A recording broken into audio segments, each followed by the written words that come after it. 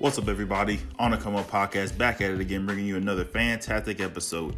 On today's episode, we're covering more NBA offseason news, previewing this year's Comic-Con, and ending the episode with an Infinity Saga's ranking was. Yes, we're ranking all 23 Marvel Cinematic Universe movies from worst to best. So sit back, relax, and enjoy the show.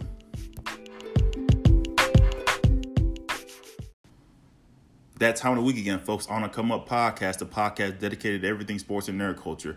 I am your host, Jacob Knight, and if it's your first time listening, welcome to the podcast. And if you are a returning listener, we're glad to have you back. Hope everybody's having a good week. Okay, I just want to get something off my chest right quick.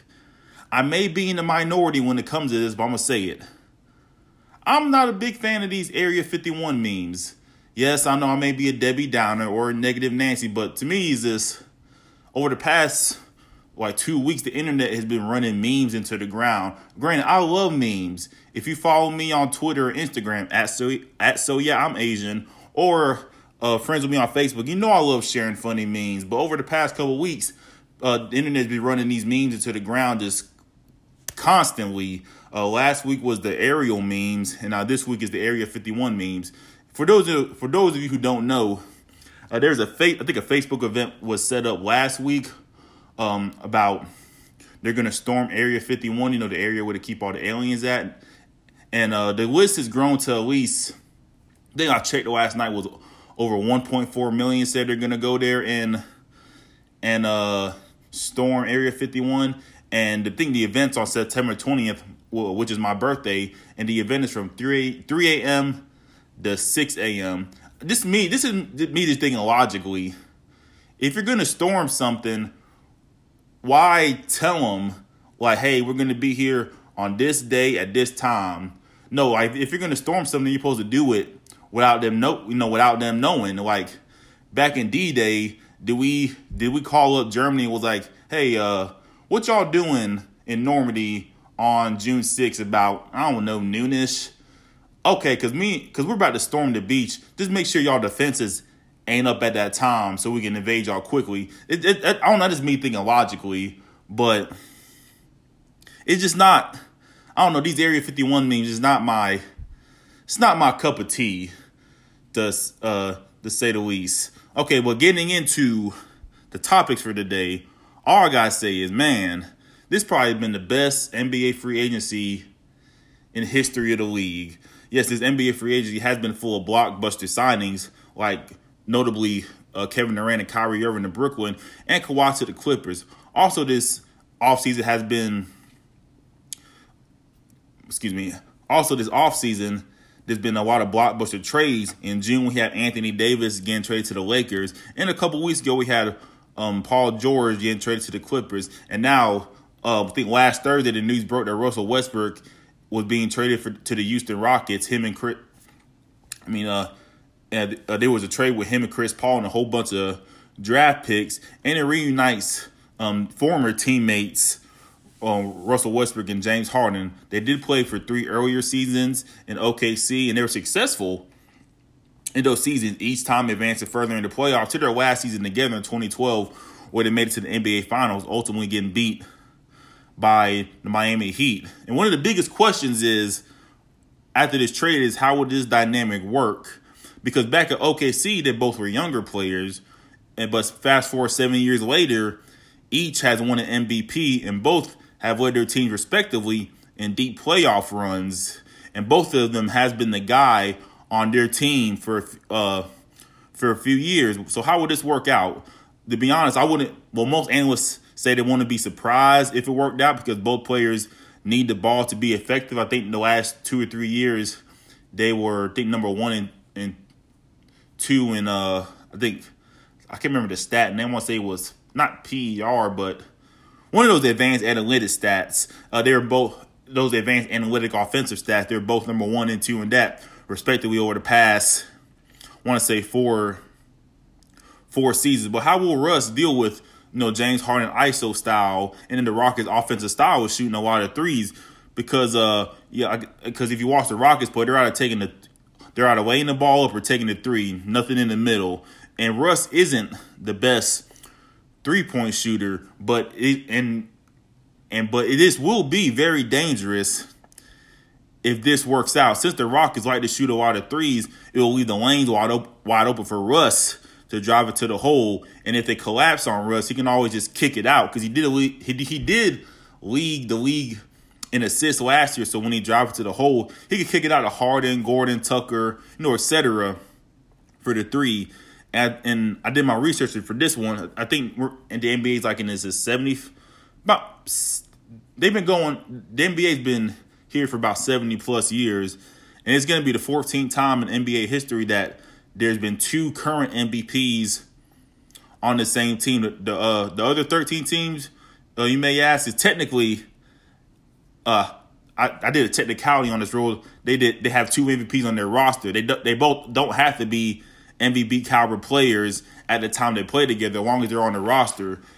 In case you're wondering, the other 13 pairings was Cousy and Russell with the Celtics back in the day, Oscar Robertson and Kareem, I want to say in Milwaukee, Moses Malone and Dr. J, Bill Walton and Larry Bird, Kareem and Magic, Charles Barkley and Hakeem Olajuwon, David Robinson and Tim Duncan, Shaq and Nash with the Suns, Shaq and LeBron with the Cavaliers, Shaq and Kevin Garnett with the Celtics, and Kobe and Nash with the Lakers, recently Steph and KD with the Warriors, and now Russell Westbrook and James Harden. But the other team in this trade, how would this leave OKC?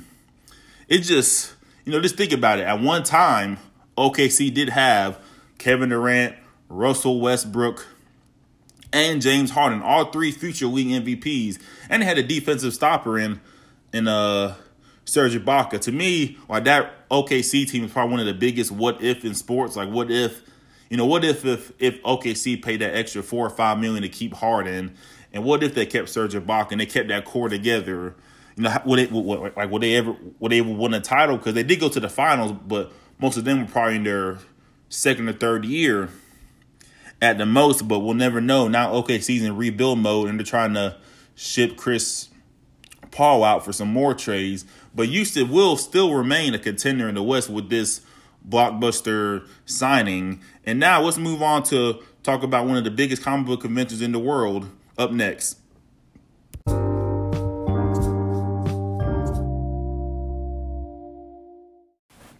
Okay, so one of the biggest events in entertainment takes place this weekend. It's Comic-Con. Yes, for those of you who don't know what Comic-Con is the biggest comic book convention in the world, and it takes place in San Diego from July 18th through the 21st. And this is on my bucket list on places to go before I die, because I have family in Southern California, around the LA area, and without traffic San Diego is probably 2 hours away from LA. So hopefully, fingers crossed, one day I will be there. But Comic-Con usually previews the biggest movies, sports, anime, comic books coming out in the future. And they got a lot of different panels from companies, networks, and artists. But I don't think, to my knowledge, there's no way to watch Comic-Con. If there is, just let me know. But I don't think there's no way to stream it. You just have to find out when they put it on news articles and stuff. And I will find out what happened through these articles. Basically, the only way to find out what happened is through the news articles that will probably get leaked later on that day, or being there at the event. And two of the heavy hitters are going to be there this year, like always, is DC and Marvel. With DC, I think I watched some of their rollouts is they're going to, of course, the Arrowverse shows are going to be there.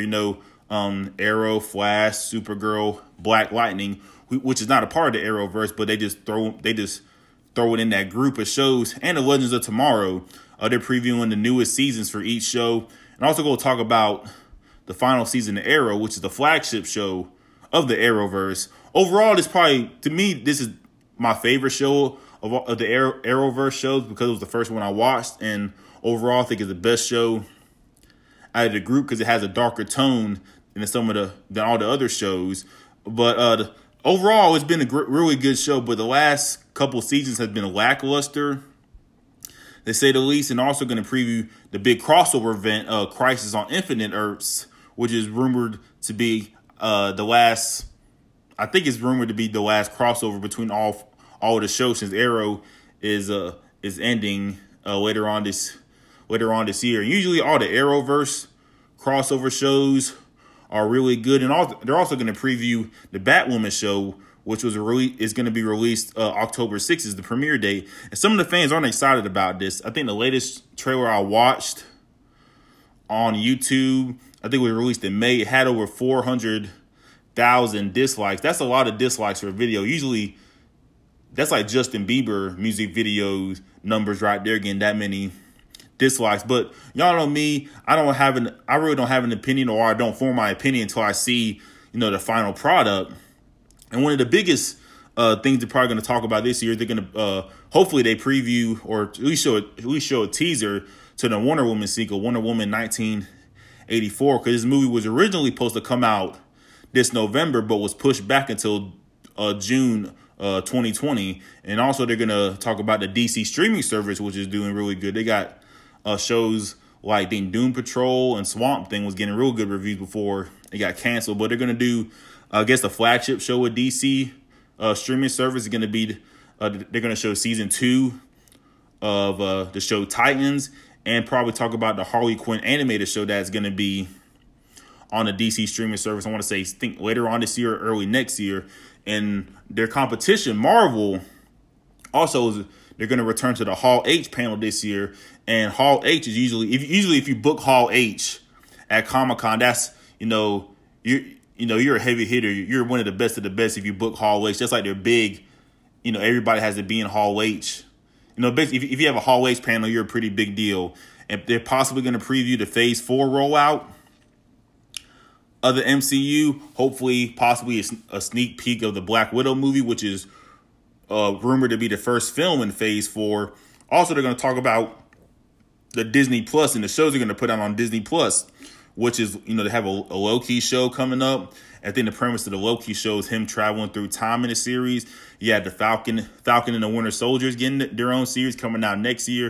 And also the Marvel What If series. I think the premise of that show is how will the Marvel Universe would turn out if, some events happen differently. I think the first episode they're going to show is what happens if Agent Peggy Carter took the Super Soldier Serum instead of Steve Rogers, Captain America. And also they're going to preview a gameplay of the new Avengers video game that they talked about briefly at E3. But we're going to get gameplay at Comic-Con. And other shows being previewed at Comic-Con is the Witcher show, based on a popular, I thought it was a popular video game, but I didn't know Witcher was a book, was a book series at first. But they're going to preview The Witcher starring, let me pronounce his name right, Henry Cavill, formerly Superman in the DC universe. They're going to preview season 4 of Rick and Morty. I still got to watch Rick and Morty. I've seen a few episodes, but Rick and Morty's on my Hulu watch list. So hopefully I'll watch all the season before season 4 come out. The It Chapter 2, they're going to talk about that. They put it out today that tomorrow they're going to reveal the newest trailer for It Chapter 2, also the new Terminator movie. And personally, one of my favorite shows, Brooklyn Nine-Nine, will be a Comic-Con for the very first time. If you don't watch Brooklyn Nine-Nine and don't know what it is, it's one of those, usually when you watch police and detective shows, they're all, serious, have a serious tone. But this one takes a comedic approach to it. If you like those workplace ensemble cast comedies like The Office and Parks and Rec, I think you'll like Brooklyn Nine-Nine. It's a really, really funny show, and I highly recommend checking it out if y'all get the chance. But next we are finally ranking all 23 Marvel Cinematic Universe movies.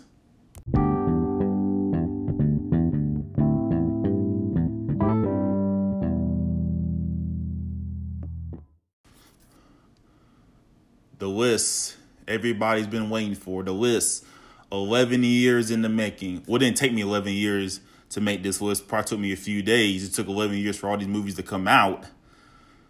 But yeah, it just took me a few days to make the list. I had to watch a couple of the movies again just to, refresh my memory about it so I could put it in the correct spot. But yes, we are ranking all 23 Marvel Cinematic Universe movies, all the first three phases, also known as the Infinity Saga, from Iron Man that came out in May 2008, the Spider-Man Far From Home that just came out July 2019. We're ranking all the movies in between.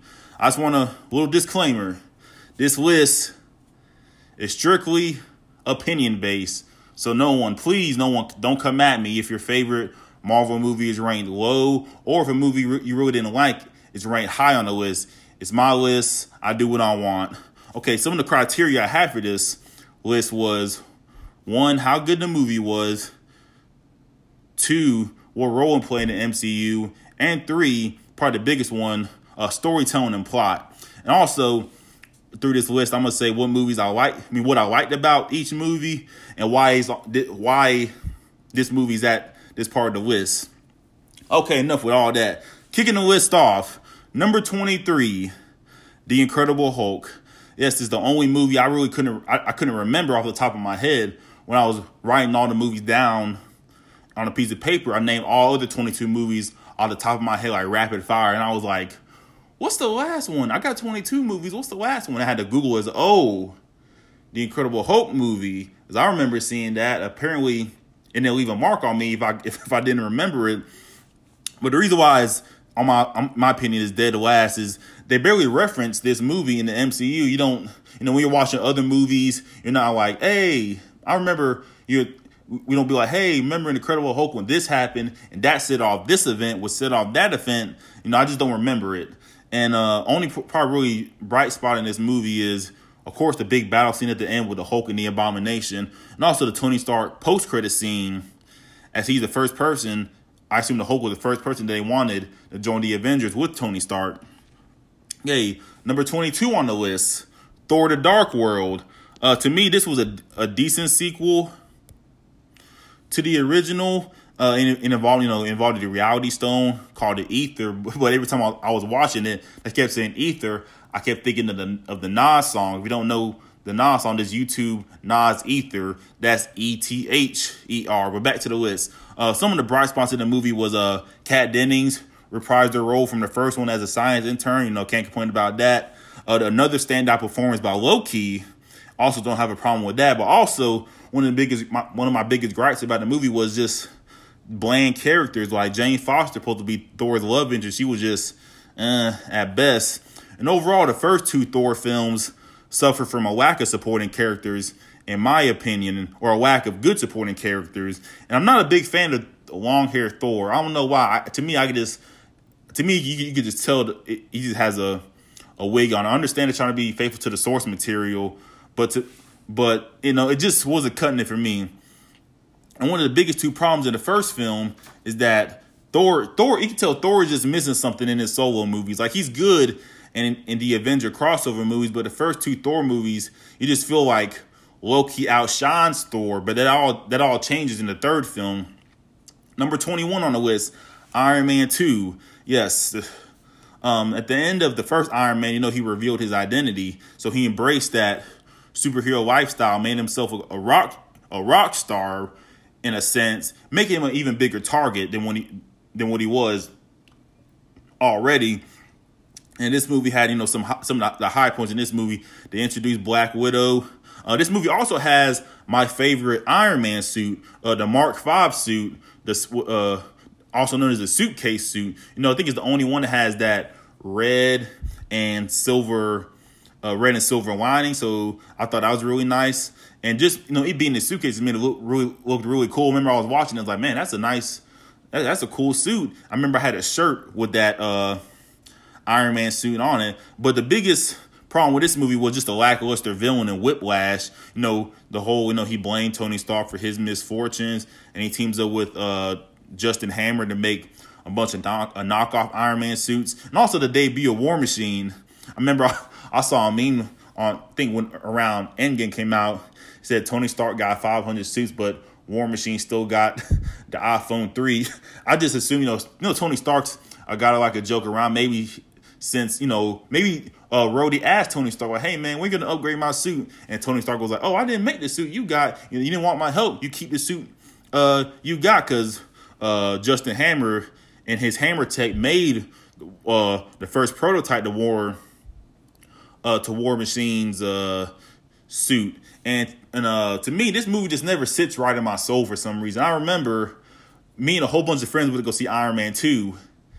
And, before Fandango and all that stuff, you had to buy your ticket physically. And I lost my ticket before this movie, before we went to the movies, because I think we bought the tickets in advance, then we went to go eat. And I lost my ticket from sometime when I bought it to a couple hours later. So I tried to use the whole old movie ticket trick to flash it real quick, and then I got caught, and I got kicked out the movie theater. So I had to basically call my friend, but hey, sneak me in through the side of the movie theater, and I was able to get in through the side, and I watched the movie. I was like, oh, I went through all this just to see this. But moving on to the list, number 20 on the list, the first Thor. Yes, in this one they introduced Norse mythology in the MCU, and I gave him credit for trying something different. But and also I'm a big fan of the whole tearing the hero down and building him back up storyline, which it did that somewhat effectively in this movie. In this movie, they introduced Hawkeye, of course, the MCU fan favorite, and Loki. And once again, bland Earth characters. The story kind of lagged to me when Thor was brought down to Earth, no pun intended. And I said the lack of a supporting cast, except Kat Dennings. She made the movie somewhat watchable, and most of all, Jane Foster is probably the blandest character. It can't be the blandest character if you're going to be Thor's love interest, or a guy's love interest in a movie. Number 19 on the list, Iron Man 3. This was the first movie after the Avengers, and it showed the effects of the Battle of New York and what it had on Tony Stark. Tony Stark suffered from some PTSD, and the battle had an effect on him, and his actions affected his loved ones. And like I said, he had the inner battle within himself, because he thinks without his Iron Man suit, I'm just nothing. And to me, this is the worst plot twist in the MCU, because the Mandarin, supposed to be one of Tony Stark's greatest foes in the comics, turns out he was just that creepy guy in the elevator that was at the beginning of the movie. Number 18 on the list, Captain Marvel. Along with Captain Marvel, one of the good things about Captain Marvel is it has a great supporting cast. You have Nick Fury, Agent Coulson, Maria Rambeau, her best friend I can't remember, I think she was in the Air Force, and the two main Skrull characters. And it's the most screen time Nick Fury has ever had in the MCU. So there was kind of an origin story of Nick Fury as well. But one of the critiques about this, I just feel like Captain Marvel was just a bland character in the movie. You're supposed to be the headliner, so you're supposed to have some kind of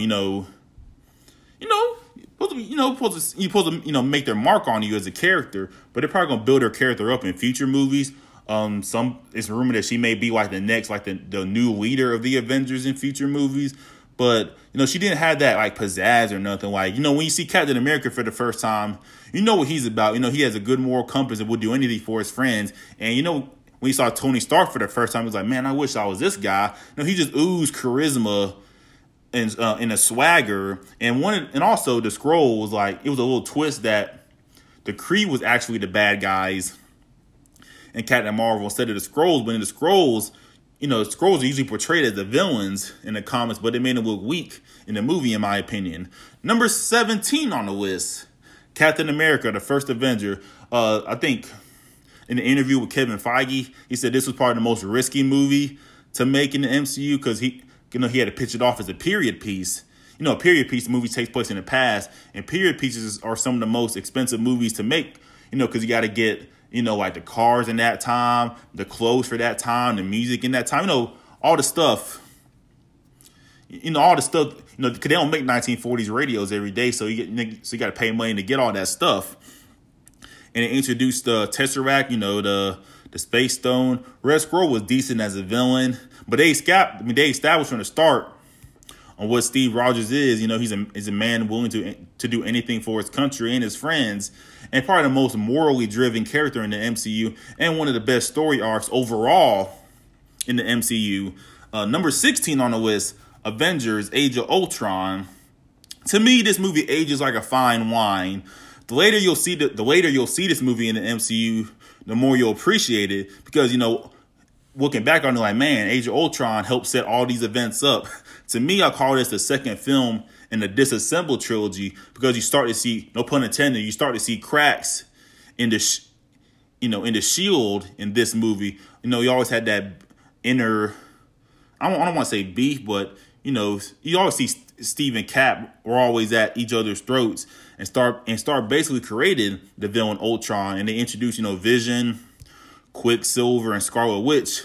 And one of the things I thought about was how would the MCU be if Quicksilver did survive? But I think I read an article saying that Fox owned the rights to Quicksilver, so Marvel couldn't use them in their movie, so they had to kill him off. And of course, this movie takes place after the events of the Winter Soldier, and to me, this movie suffers from the sequel bug. Usually in sequels, that's like sequels is bigger is better. So most sequels like, we'll just blow things up the whole entire time. Yeah, sometimes bigger is better, but that doesn't mean quality wise. That doesn't mean in quality.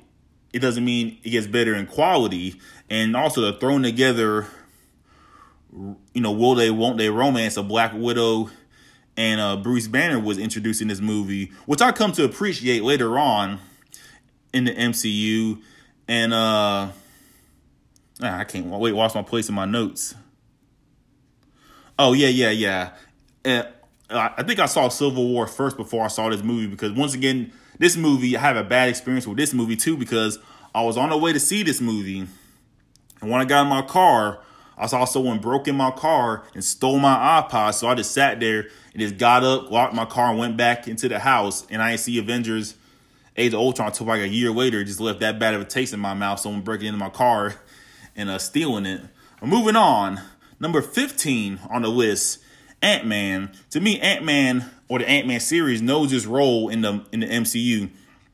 It was released right after Endgame, and from all that intensity and high stakes at Age of Ultron, it was nice to sit back and have just a fun MCU movie. And the movie also works as a heist film as well. I like it when the superhero movies kind of bring other genres with it, with big action sequences involving them having to break in without getting caught. It also shows the whole, you can start off in the wrong place and end up being a hero. Well, Scott Lang was a small-time criminal turn into a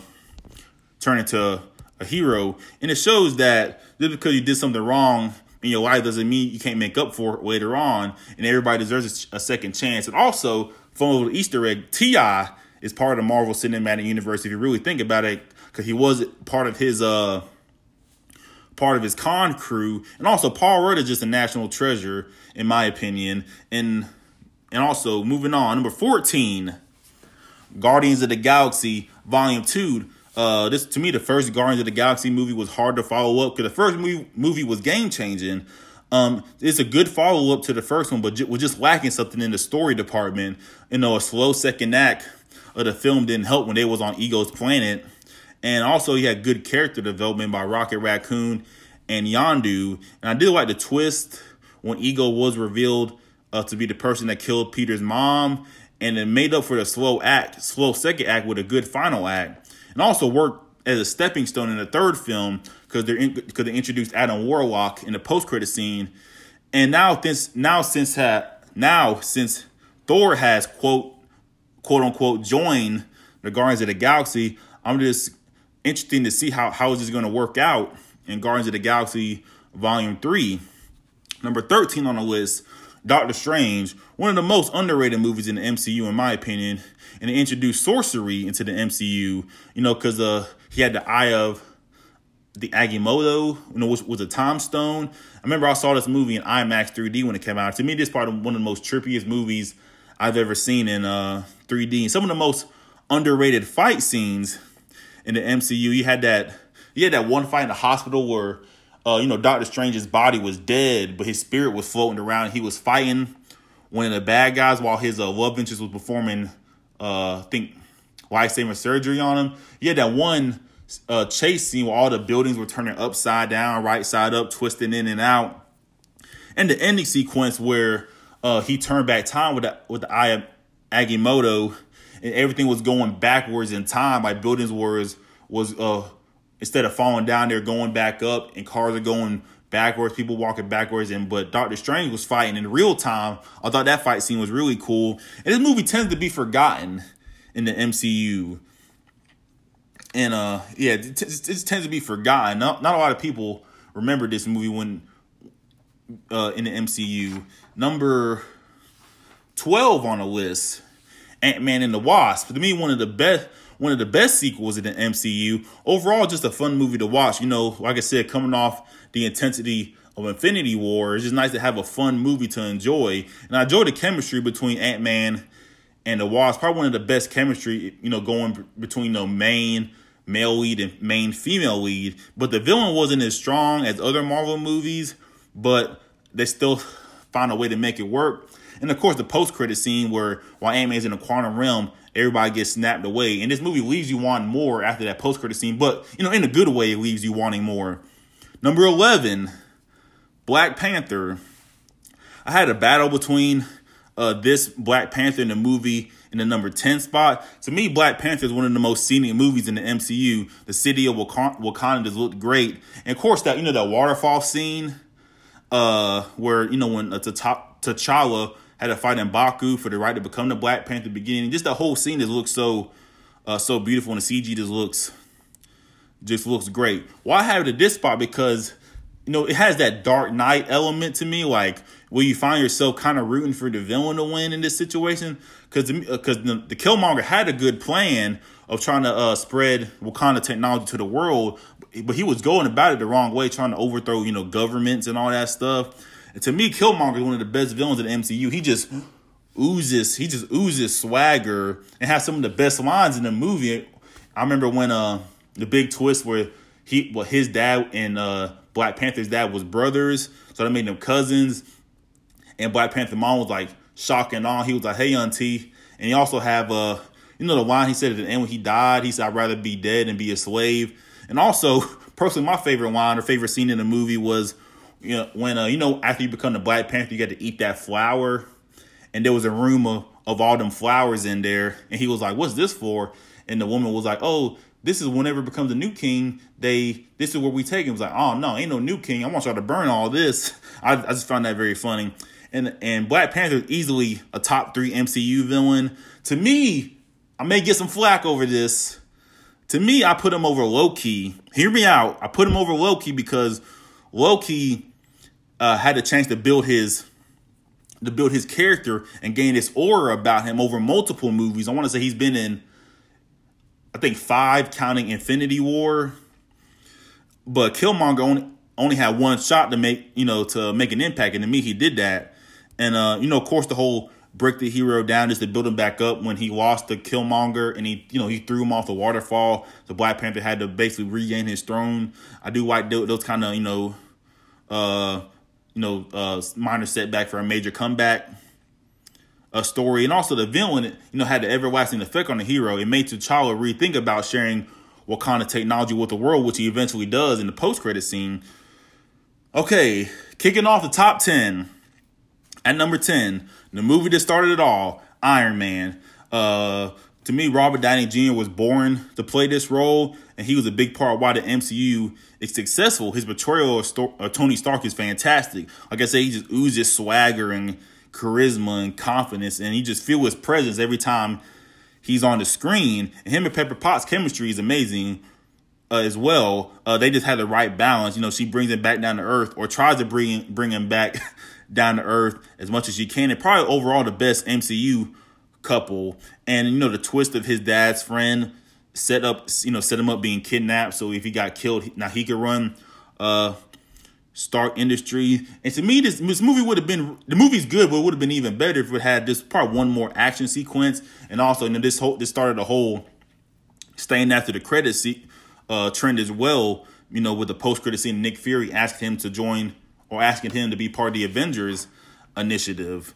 Number 9 on the list, Thor Ragnarok. To me, this is Thor's breakout movie. For my basketball folks, this is the movie where Thor develops a jump shot. Usually you see a good NBA player, the analysts talk about him like, hey, he can rebound, he can play defense, he can pass, but he needs to develop a jump shot. This is the movie where Thor finally develops that jump shot, and they do the whole, tearing the hero down and building him back up thing in this one as well. And they show that Thor is just more than just his hammer. He's the the God of Thunder, and everything they get wrong in the first two movies, they get right in this one with strong supporting characters like Valkyrie. I want to say Korg was that rock, the rock guy in the movie and his little bug friend, and Loki and Hulk. This to me, this was MCU's version of a buddy cop movie. Since both of them was left out of Civil War, it was good to see them in the movie together. And also they added a Doctor Strange cameo. And this is where Loki's story arc comes full circle. In the first movie, he was him fighting his brother. Now he's fighting side by side with his brother. And one of the only critiques, not me, but just in general, that some people thought there were too many comedic scenes. I didn't mind the comedic scenes. It showed a different side of Thor, because Thor was all, serious, like, I'm the God of Thunder and yada, yada. And also the post-credit scene where Thanos' ship comes behind him after Asgard explodes, and that's the beginning of Infinity War. Number 8 on the list, the last movie in the Infinity Saga, Spider-Man Far From Home. And this was the first film after Endgame. And I love how they showed the effects of the snap and how it affected the people who vanished and the people who didn't get vanished. And this checks every box off for a superhero movie: action, storytelling, likable characters, and a good villain. And Tom Holland's performance, to me, he solidifies it like he's the perfect Spider-Man. He has that balance between Spider-Man and Peter Parker. He does that well. And as a hero, trying to balance a normal life with a superhero life. And most of the heroes in MCU identity. Wait, what do I have in my notes?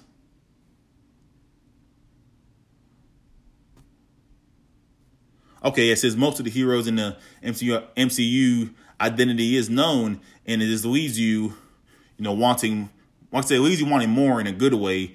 And it's a really good, after the really good 2 post-credit scenes, it does set up that Phase 4 is going to be in good hands after this movie. Number 7 on the list, The Avengers. This was the first live action big crossover movie, and one of the most daring movies ever to make, because we never seen a whole bunch of superheroes, live action superheroes, team up on a massive scale. And I just love the dynamic between the team, because you have all these combustible elements, and egos in one place. Mainly Iron Man and Thor when it comes to having huge egos. And to me, this movie delivers in all aspects: action and storytelling. One of the best third acts in the MCU with the Battle of New York. The post-credit scene with Thanos, was subtle but very effective. Just let us know, hey, this is, the fight's only begun with this movie.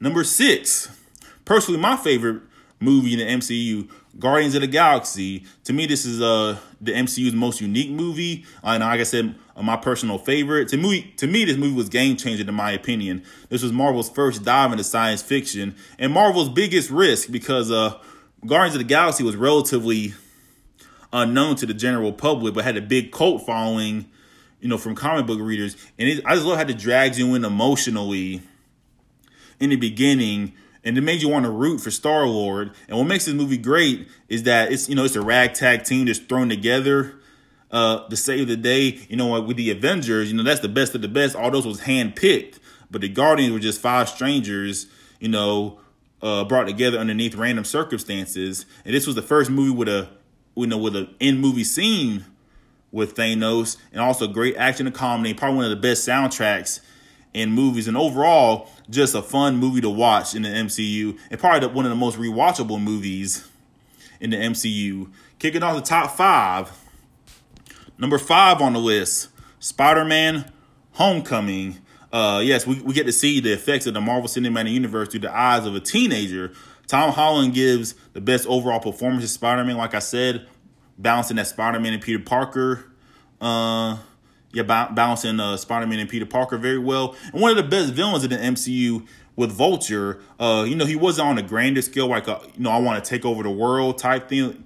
But he made it relatable in a way, too. He just wanted to provide for his family, even though he was stealing government weapons and selling them on the black market. And I just love the twist where Vulture turned out to be Peter's crush's dad. And the story, the story of Peter Parker balancing superhero duties with teenage problems as well. And I did love, him trying to, he wanted to fix the big problems at first, but Iron Man had to bring it down to, hey man, sometimes you gotta fix the small problems first before you find on bigger problems. Number 4, Infinity War. Yes, the beginning of the 2-part epic. This movie was 10 years, 10 years in the making. All the movies led up to this at this point. And what makes this movie good is they make every hero or every team important. Like, no one got a short end of the stick in the story, in my opinion. And I love how they just built Thanos throughout the movie and proved that he is a powerhouse that we expected him to be. And you could tell from the beginning that this was unlike any other Marvel movie. We didn't get that, hey, happy-go-lucky intro like we always get. We got a different tone in this movie. Like, watching it's like, man, this is not going to end well. And it's the only MCU movie that the heroes lost. I just remember after it happened, everybody in the theater was quiet. They could hear a pin drop. And we all were just looking around like, what the hell did we just watch? And to me, it's probably one of, that's why it's at this point on the list.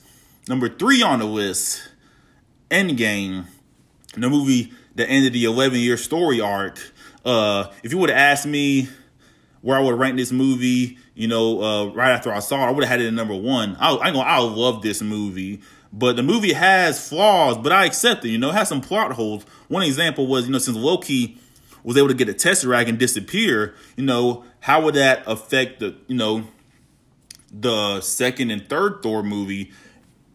And also, how would Gamora, the 2014 Gamora, fit in with, the present day Guardians of the Galaxy? And that's also the beauty of Endgame as well. They left everything ambiguous, just up to our own interpretation. And I wasn't, some people didn't like Fat Thor or Professor Hulk, but I didn't mind them as well, because Hulk, he embraced his flaws. Like, the Hulk was, Bruce Banner, Bruce Banner thought the Hulk was a flaw. We tell people to accept their flaws, so he combined both, his brain and the Hulk's body together. But overall, the movie's fantastic. I love, the time travel element. One of my favorite genres is time traveling. And we all know the... Okay, sorry for the cut in. Continuing with Endgame, like I said, I love the time traveling aspect. I love time travel movies, one of my favorite genres in film. And we all know the last hour, that final battle, was probably the best in the MCU history, probably one of the best ever in movie history. Number 2 on the list, runner-up, the silver medal, Captain America, the Winter Soldier. This is the first movie in the Disassemble trilogy. That's what I call it. And it's overall the best sequel in the MCU. And Endgame was considered the 4th movie in the series. So it doesn't hold, doesn't have that title of best sequel. It goes to this movie. And one of the best stories ever told in the MCU movie. Captain America is still struggling to adjust with today's society, because he, like 2 years ago, he woke up from a 70-year ice bath, ice nap, and it deals with issues that were relevant, at the time, or still relevant today. If you ask some people, he had helicarriers linking to satellites, the whole Big Brother is always watching. And government agencies or, agencies or organizations are assumed to be corrupt, and it reveals that S.H.I.E.L.D. has been secretly ran by Hydra since World War II. I felt like this was an espionage movie more than a superhero movie with those aspects. And I like it, and I do like it when superhero movies, break outside the genre into other things. And what else can I say about this movie? The action is fantastic. The first encounter where Captain America found out that the Winter Soldier is Bucky. You have the final battle with Captain America where he didn't want to fight. He didn't want to fight his friend Bucky, because no matter how much of a dark place Bucky was in, Cap always felt like his friend was still in there somewhere, and he's the only one that can get to him. And it shows that Cap is a good person, and he's willing to do anything for his friends, and he always tried to see the good in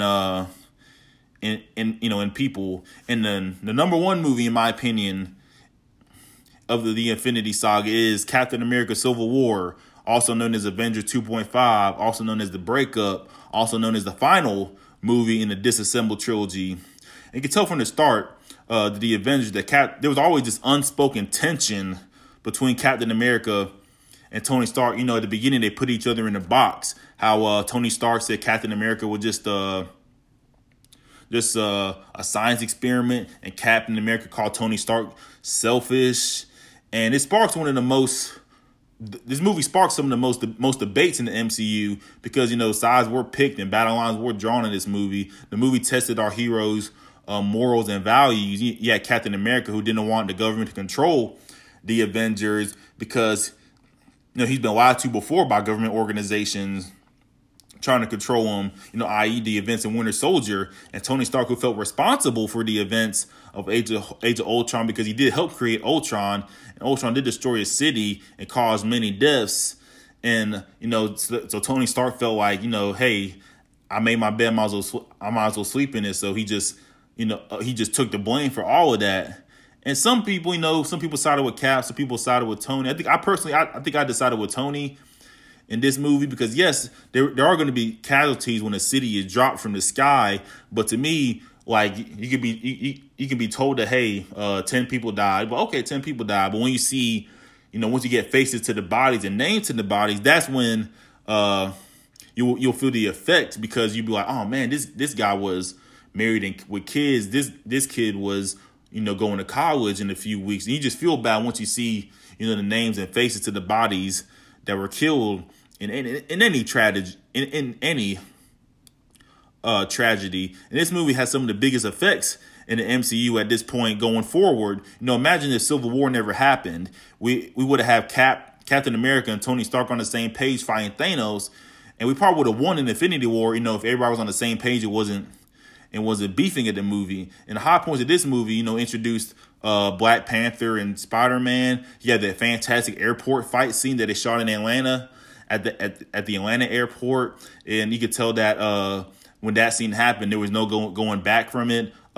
This was the end of the Avengers. This was the breakup, and Black Widow had that line of Captain America was like, "Do you really want to punch your way out of this, Steve?" And the final battle between Captain America and Bucky versus Iron Man was really good. You had Bucky willing to rip out Tony Stark's reactor out of his chest. You had Cap hitting Tony Stark's reactor with his shield, and he just saw it blink, and that's when your heart stops. So, oh my God, if the arc reactor goes off, Tony Stark dies. And Tony just felt betrayed at the end of the movie because Cap was willing to ruin their friendship to save another friendship in a way. And I just love the line where Cap said, "He's my friend," and Tony said, "So was I." This threw us all for a loop. After punching each other's faces in, after punching each other's faces in, it took them years and several movies for them to patch things up. And, in my opinion, like I said, this movie probably had the biggest effect, biggest effect in the after effects in the Marvel Cinematic Universe. And this is the reason why I think that this movie is the best MCU movie that came out in the first 3 phases.